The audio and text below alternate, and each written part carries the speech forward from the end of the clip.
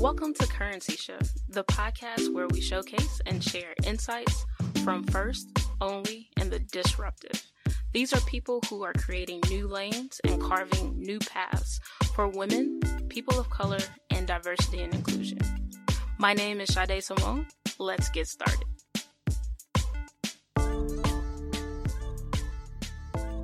On today's show, we have Mr. Clayton Banks. Clayton has been in the media and tech industry for decades. He is the founder of Silicon Harlem, which provides infrastructure and tech expertise for communities.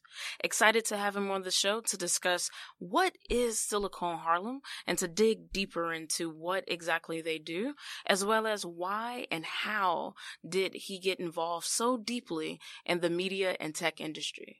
We have Clayton in the house. What up, what up, what up? I can't believe I am on Currency Shift, the hottest podcast in the nation right now.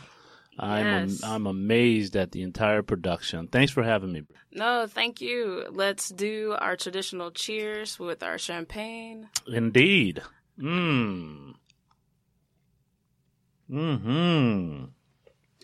Top shelf champagne went down smooth.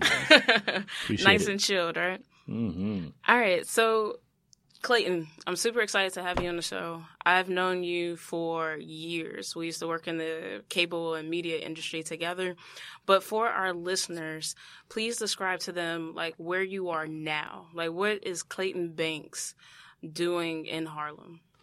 Thanks for having me once again, and it's just a pleasure to be on a show that you are hosting, that you have created. Thank you. And you're making a big difference in our community, so I appreciate it.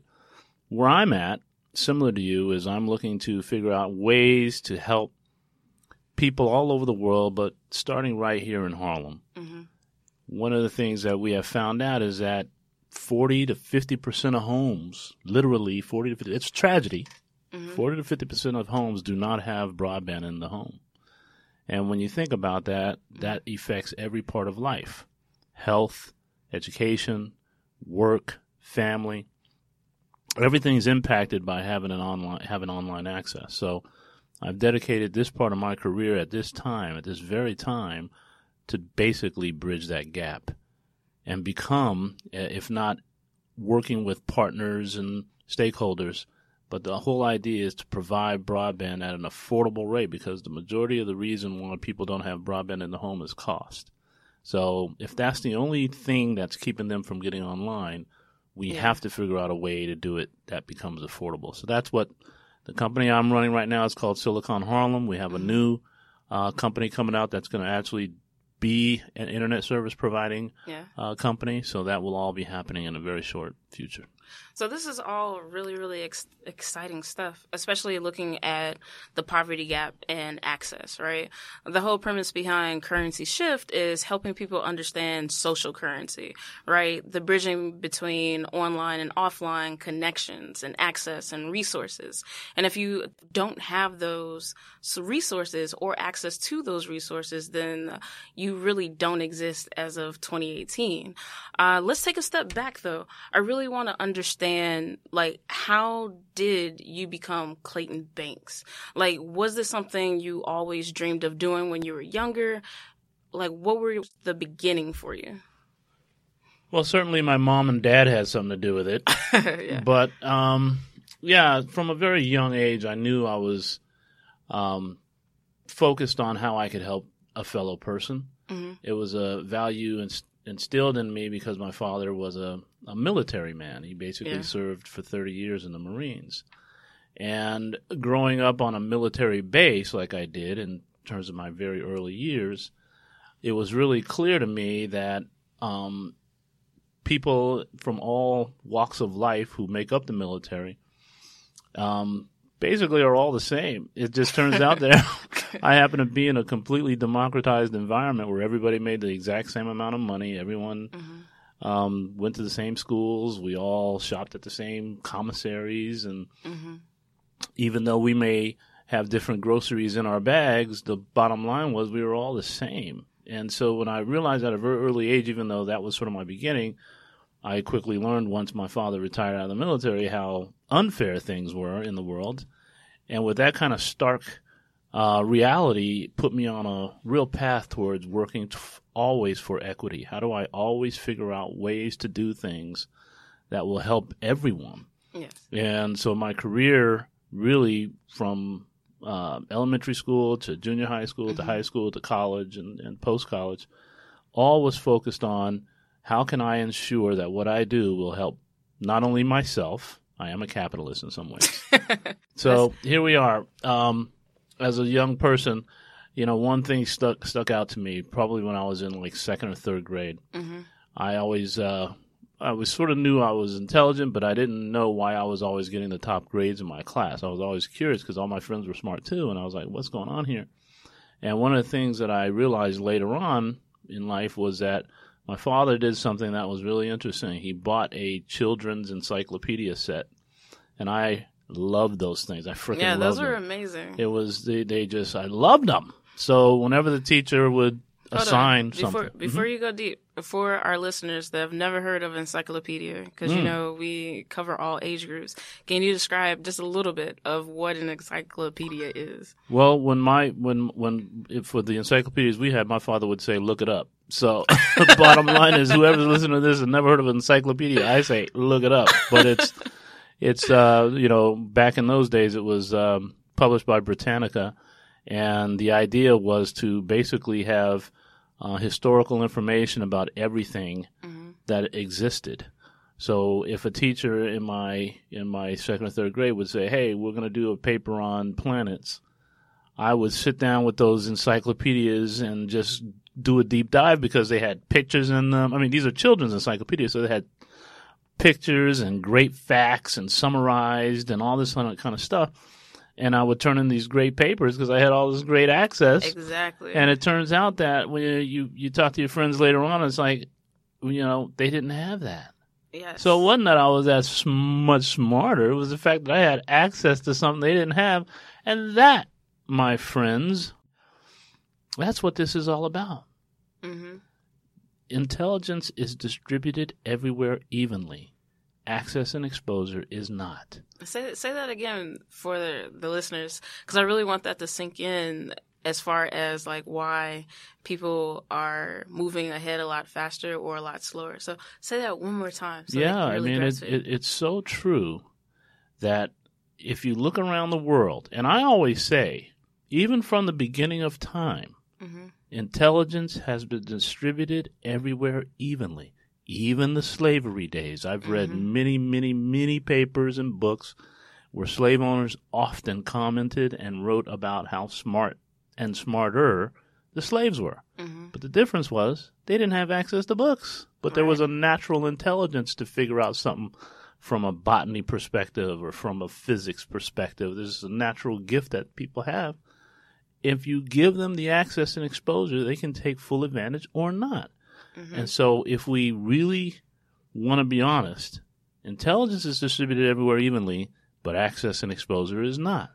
And that's a simple truth. And when those, as you eloquently said, do not have the access, they fall behind, even if they're just as smart. So it is a mission, I think, as human beings, if you will. Humanity should focus on how do we open up the channels so that everyone has a shot. And then it's up to the person to be motivated or not. Exactly. So even with this admirable mission that you're on, and I foresee it actually, coming true because of everything that you're doing and the strategy that you have behind it, providing access and exposure to the majority, right? But along your path, what type of struggles did you encounter or have you encountered? Well, there's always struggle, no matter who you are and where you're coming from. For me, I've been such a determined person that I've put myself in some positions where I've been able to get the access and exposure. So that's been really important to me personally, is to make sure that I'm in the right place at the right time trying to get the right outcome. And so when you think about that, the first job I got out of college, essentially, I was with Xerox. And Xerox put almost 2.5, 3 months of training into me, professional training. So right out the gate, as a raw 22-year-old kid, I'm getting this unbelievable exposure and access and professional training that sort of built my pedigree. And I thought I'd be at Xerox forever in a lot of ways, even though I wasn't loving it. I just was like, I couldn't believe how much investment they put in me. So I was really down with trying to do the best I could. I used to be the top of my class. I would memorize every manual and, was doing very well. But as you said, the entertainment side came out in me, the creative side, which I always had, and was able to morph that from Xerox into Showtime, which sort of put me on another path. So it wasn't so much of a struggle as it was keeping my head open for opportunity and really sort of staying positive around that. And if I could quickly say, and I'm sure you have questions around this, but Showtime put me on the trajectory of not only can you make a lot of money, but I used a lot of my time with Showtime and beyond that as we go forward to use it to do good. Sort of the core of Currency Shift was the money I was making as a young guy was able to put me in a position to become the national president of NAMIC, for example, having that kind of stature that I had at Showtime and ultimately all the other networks that I worked on. And the struggle is trying to keep everybody happy because everyone needs something, but the real outcome is that you can raise the level of access exposure, which raises the level of equity. So when you transitioned from Xerox to Showtime and then became the NAMIC national president, during those transitions, how did you tap into your networks to not only say, hey, I'm Clayton Banks, I am a good guy, this is my pedigree, you can depend on me to move things forward?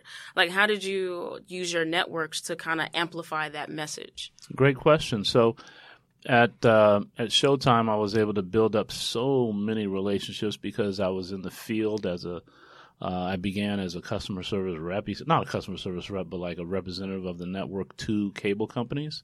So I was building these relationships with literally the people that were providing the service to the community.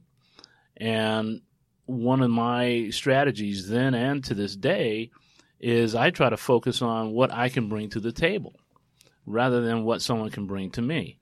And I prioritize that. I prioritize what can I bring to the table. I want to be a benefit to you, or I might even want to invest in you. Even at a young age, I was always thinking that way because I knew that if I was to be in a position to help someone, that help comes back tenfold. Say that again. If you're in the position to help someone, it will come back tenfold. And that's in the form of they telling other people about their experience with you or with me in this case. And then those people getting curious, and it just is a multiplier. To your point about Currency Shift, it's really that type of dynamic. If you can put yourself in the position where your relationships become the currency, you actually are exponentially growing. And that's what put me in the position to have people wanting to, root for me and support me. And so it became a lot easier when you said, hey, by the way, we're doing this event. Would you mind supporting it? And of course we would. Look what you did for us, that type of thing. And I encourage anyone who's listening to this podcast or even watching it is to think about what you can do for someone and realize nothing may ever come out of that, but the great that could come out of it is an exponential reach that will come back in your benefit. So you want to think that through as you go on with your entrepreneurialism or in your regular life of how you can exponentially grow from your relationships. So this is touching on a lot of the offline, right?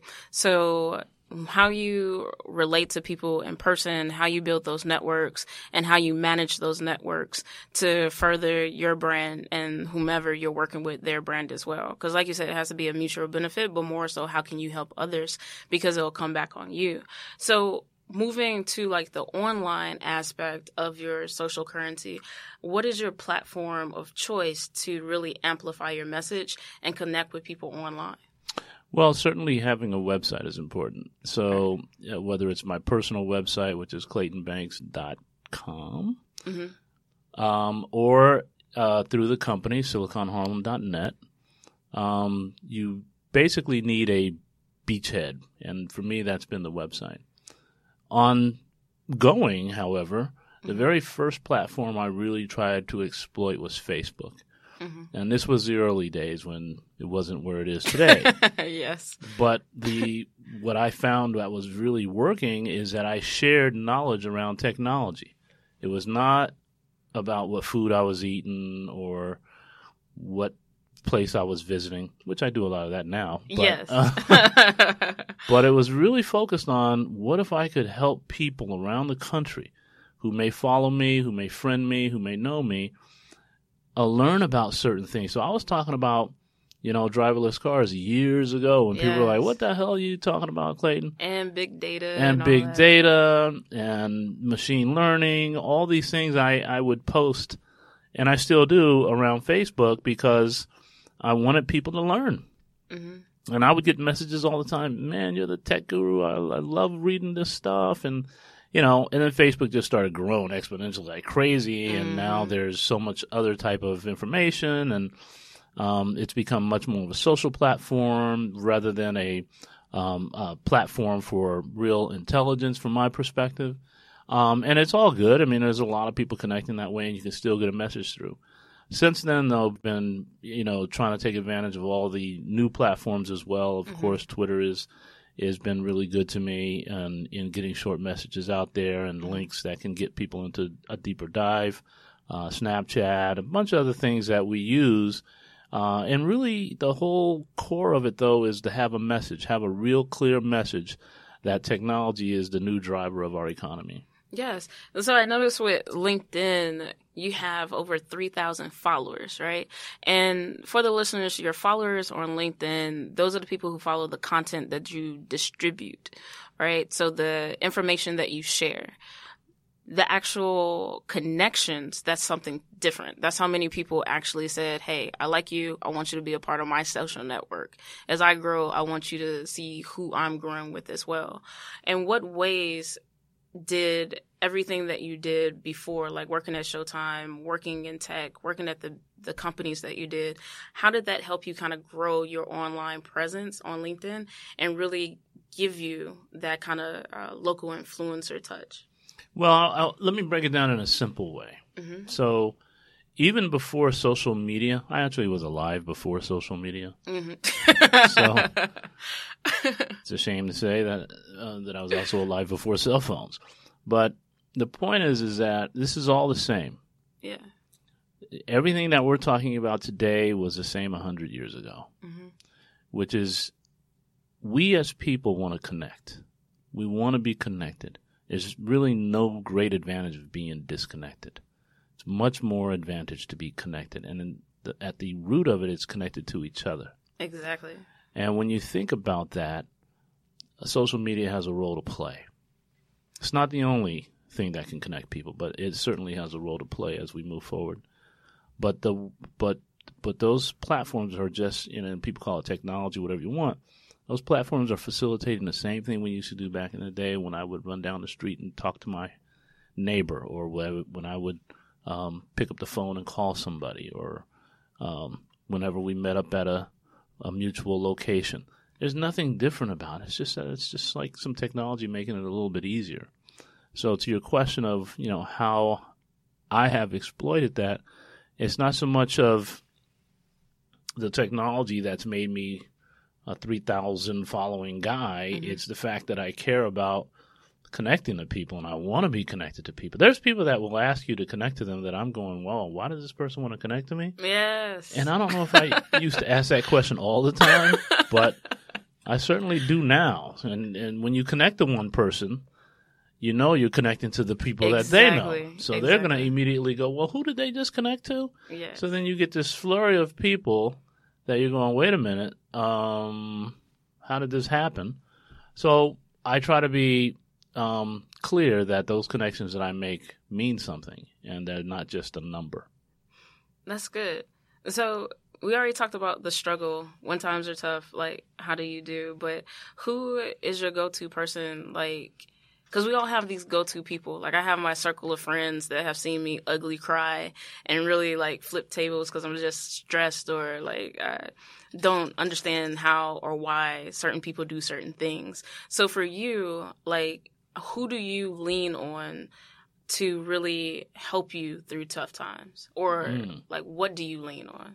Oh, by the way, listeners and those who are able to view the podcast, you don't want to mess with no Chicago girl. All right? So I know all about that rage. Well, I've had some great, unbelievable people in my life coming in, some coming out, but certainly mentors and friends that have been exceptional in advice and support.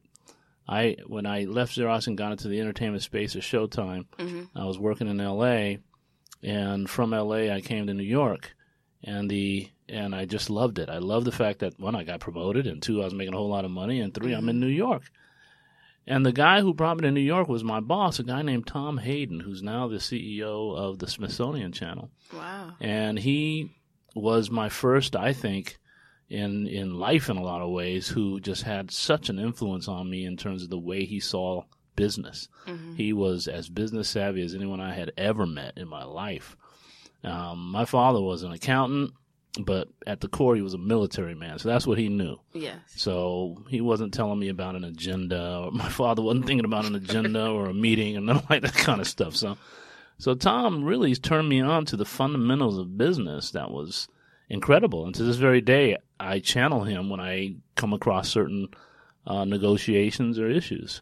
So I've never actually talked about him, I don't think, anywhere on air or anywhere ever, because, we've just grown and kept going. But asking me that question, I have to mention his name. And others along with that, a guy named Bob Gerard, who was the general counsel of the next network I went to after Showtime, which was Sega Channel, which was a historic network, and then it was the first all-digital network in the history of television, and sort of paved the way towards cable modems. And Bob Gerard was the general counsel of our network, who came from HBO, and he would just give me all the insight I needed when it came to negotiating legal agreements and contracts. And he also just had a demeanor, a Harvard guy. He just had this demeanor of success. From Sega Channel, I ended up at Comedy Central, and within a month or so, we had the South Park script, so that changed all of our lives. All did great, Yes.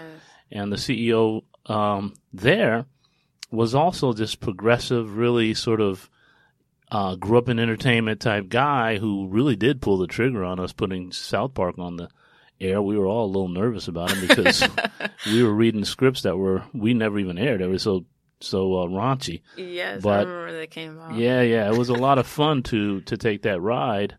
And Doug Herzog, who was our CEO, I still give him credit for being bold like that. And so it's just along the journey. There's been people that have worked for me. A guy called me yesterday that we worked 20 years ago together, and he was recounting some stories that he and I had and was looking for advice from me. He's now the producer of a tremendous stand-up comedy club at Martha's Vineyard. So he's been doing some great work out of Chicago. Yeah. And so it's not just people I've worked for, but it's people who's worked for me. It's peers. It's everyone that you just try to listen. And if I'm in a jam, I have a great friend named Howard Horowitz, who doesn't live too far from me, but also worked in the cable industry for many, many years as a researcher. A great sounding board for almost any issue that I have. So, yeah, I appreciate it. And, of course, the family, right? So my wife, my friends are all vital to that type of advice. That's good. So what do you do to celebrate your wins? And what type of wins do you celebrate? Well, let me take a sip of champagne real quick while we're talking about that. Well, I celebrate all the time, whether it's for a reason or not. But the reason why I do really appreciate accomplishment is that it hopefully will have a ripple effect right through society. So I try to make sure that I'm celebrating all the time so that people see someone that really appreciates what's going on. So it could be a little thing. You know, a little story was New York City is very hard to park if you're driving, right? So it's just it's a nightmare. So I had a pretty hectic day one day, and I was late for a meeting, and I was trying to park my car. And for whatever reason, some lady was getting ready to pull out, so I stopped. And as you know, that starts to back up the traffic. Yes. So people were honking like crazy because the lady was taking forever to get out that spot. And I was like, what's going on here? So I did the tragic thing of pulling up to see if she was coming out. But everyone's pulling up right behind me. So now I can't back up to get into her spot. But finally she says, listen, I'm pulling out. Why don't you just pull to the side, let them go by, and I'll wait. And when I come out, you can get the spot. I was like, okay, great. And I went into Zen mode. Mm-hmm. And I was just like, I'm going to calm down because I was really... First guy comes up, stops at my car, rolls down his window, and curses me out. You mother this and you stupid that and ding-a-dong-a-doo.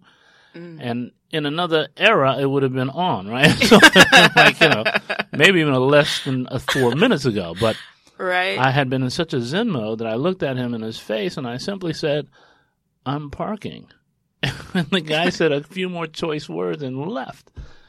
And so now I'm thinking everyone's going to stop and curse me out. But as the cars go on by, finally go on by, this lady finally pulls out. I get in the spot. I get out of my car. The guy who cursed me out came back around the block. Aw. So now I'm going, I got to get my Harlem back on. I don't know what's happening here. You know, I don't know. But I'm trying to stay in the Zen mode. But I see him coming, and I'm outside the car now. And he didn't look like, you know, a pushover. He looked like he was meaning business. Mm-hmm. But he rolled down his window, and so I'm just standing there to see what's going to happen. And he goes, hey, man, I want to apologize for what I said. Wow. And the point I'm making is I celebrate even stuff that could be controversial. That was a win. He don't know who I might know. I might have known his cousin. I might have known his aunt. I might have known his mom. And I'm sure.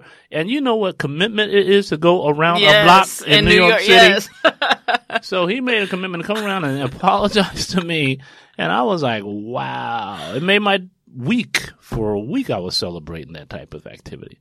So I celebrate everything. That's good.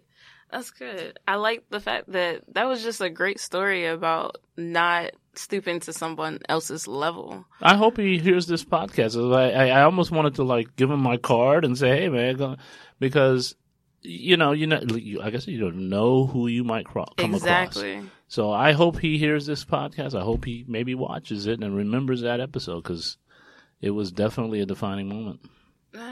Like you're full of so much knowledge and like so many stories. I highly recommend like if the listeners take interest in this, I know you will, check him out on LinkedIn, check him out on the Instagram Snap, and really, really, really follow his journey to greatness. My question for you is if you could put one piece of advice, just one, out of all the things that you've heard and you've experienced and seen, and you can put that on a Post-it and stick it on your desk, what piece of advice would you post? Well, that's a great question and a tough question because you're right. I have so many different ways of shaping that type of message. I will do it in two ways. One, let me quote Martin Luther King, and then I'll quote Clayton Banks. All right, fair. So Martin Luther King said, if you want to be great, you have to serve.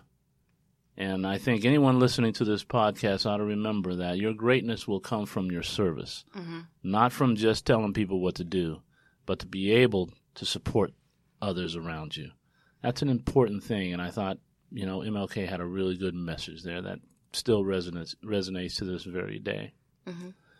For me, if there's one piece of advice I want to give anyone from any walk of life, is you should, I can't say it as eloquently as MLK, but I do have my way.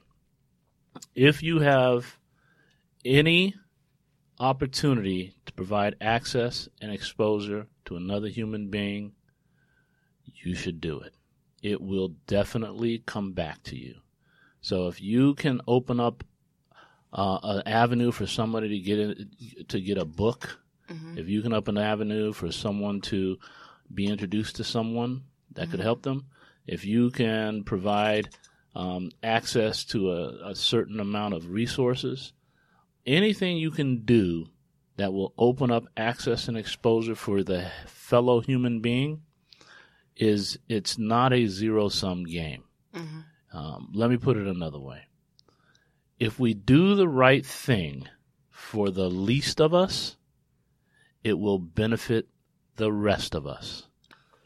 If you do the right thing for the least of us, it will benefit the rest of us. These things are not zero-sum games. Let me give one simple example.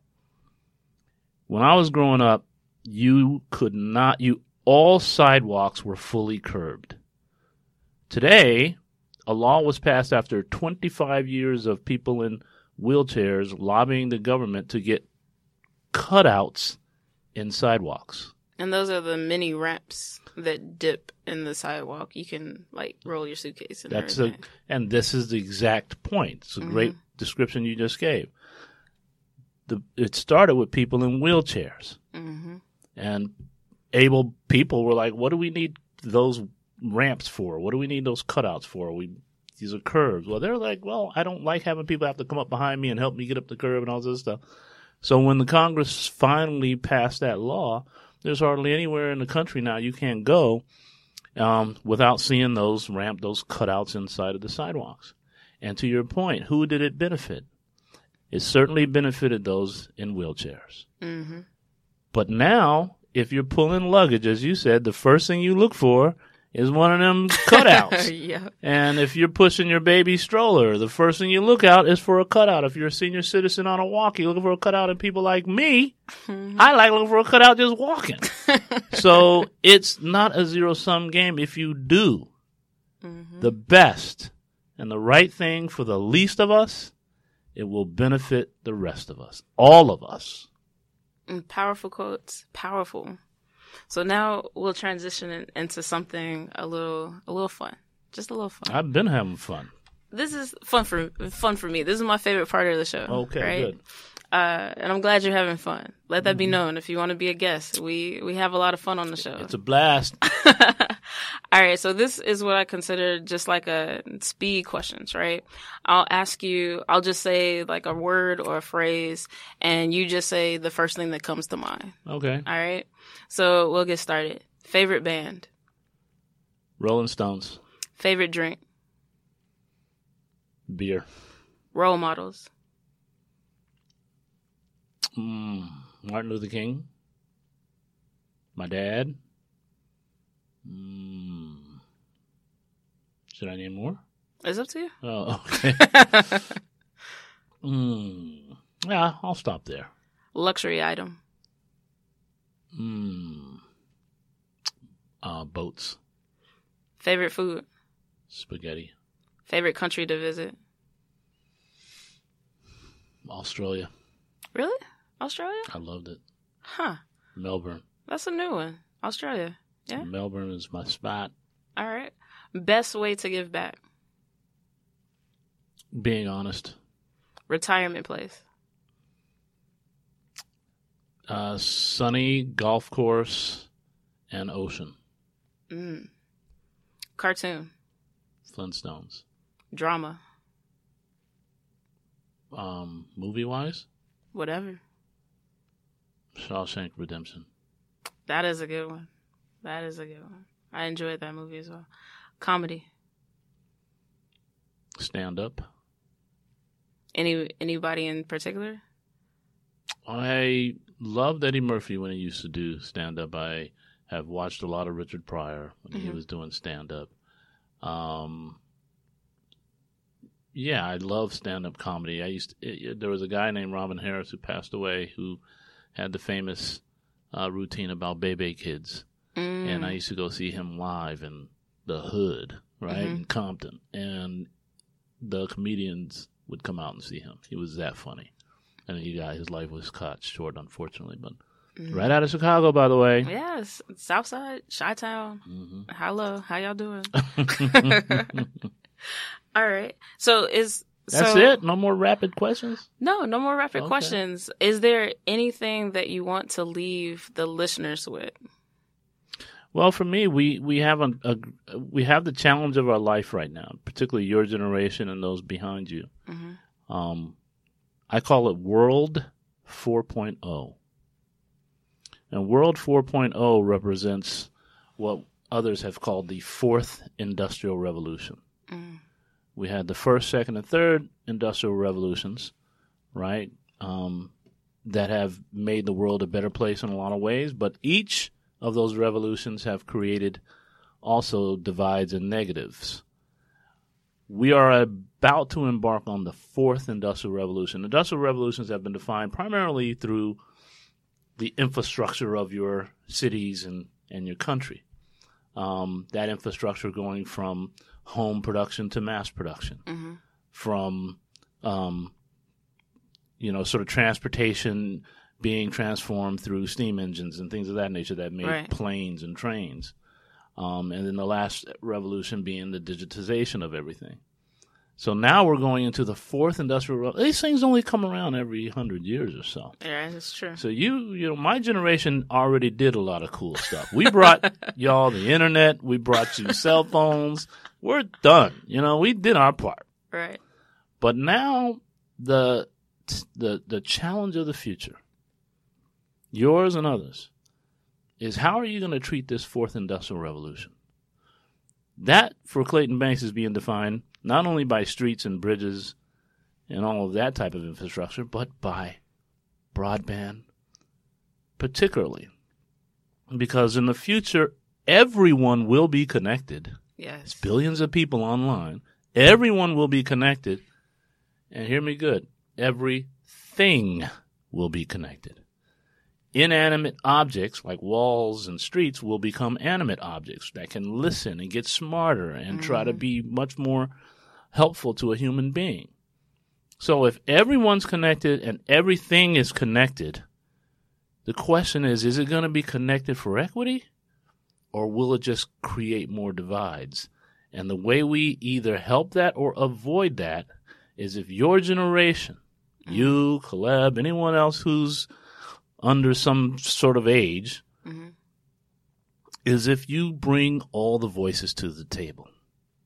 In the past, all the industrial revolutions have been designed, developed, and deployed by men.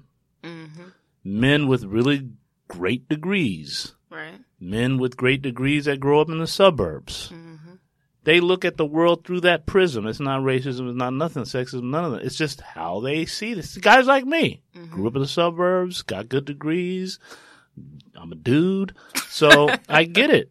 I really get how we see a garage and grass in our front yards and we leave our door open and the kids go out and play and come mm-hmm. home and have a nice dinner and sit down on a big fat screen and do their homework. That's how we see the world. So we design and develop everything that way. Mm-hmm. But that's how you end up with sidewalks that have no curbs because we also think everybody walks like us and talks like us. So why should we think about somebody in a wheelchair? So your generation, if I could leave this one thought, should be thinking about how do we think about the infrastructure, the world 4.0, this America 4.0. How do we look at it as a way to bridge gaps, to destroy divides, to make sure that we're all given a fair shot, given the access, the exposure. Infrastructure has everything to do with that. In the past, when a road was put down, it would make a divide in the south side of Chicago or Kansas City. Mm-hmm. You can see it. This is not me making this up. This is historic. You can see the actual development that went down. And like I said, maybe someone is unintentional consequences of not having everyone at the table. Exactly. So that's what your generation has to do. That's what I want to leave with you. All right. Very, very, very, very, very good knowledge that was dropped here on today's show. Thank you for being on the show. Tons of fun. Don't forget to connect with Clayton Banks on Instagram, Twitter, LinkedIn. You use the same Clayton Banks. Clayton Banks. That's it. Clayton Banks. And I look forward to connecting with your audience, particularly because if they're anything of a reflection of you, we are really going places. So I'm very excited. Thanks everyone who's listened, who's watched. And thanks to your crew for helping us make me sound good. Thank you, Clay. All right. Thank you for joining the conversation. To learn more about Currency Shift, go to currencyshiftnow.com. If you feel as though you meet the criteria for the first, the only, or the disruptive, send us an email at info@currencyshiftnow.com. Until next time, keep pushing, stay motivated, and stay encouraged.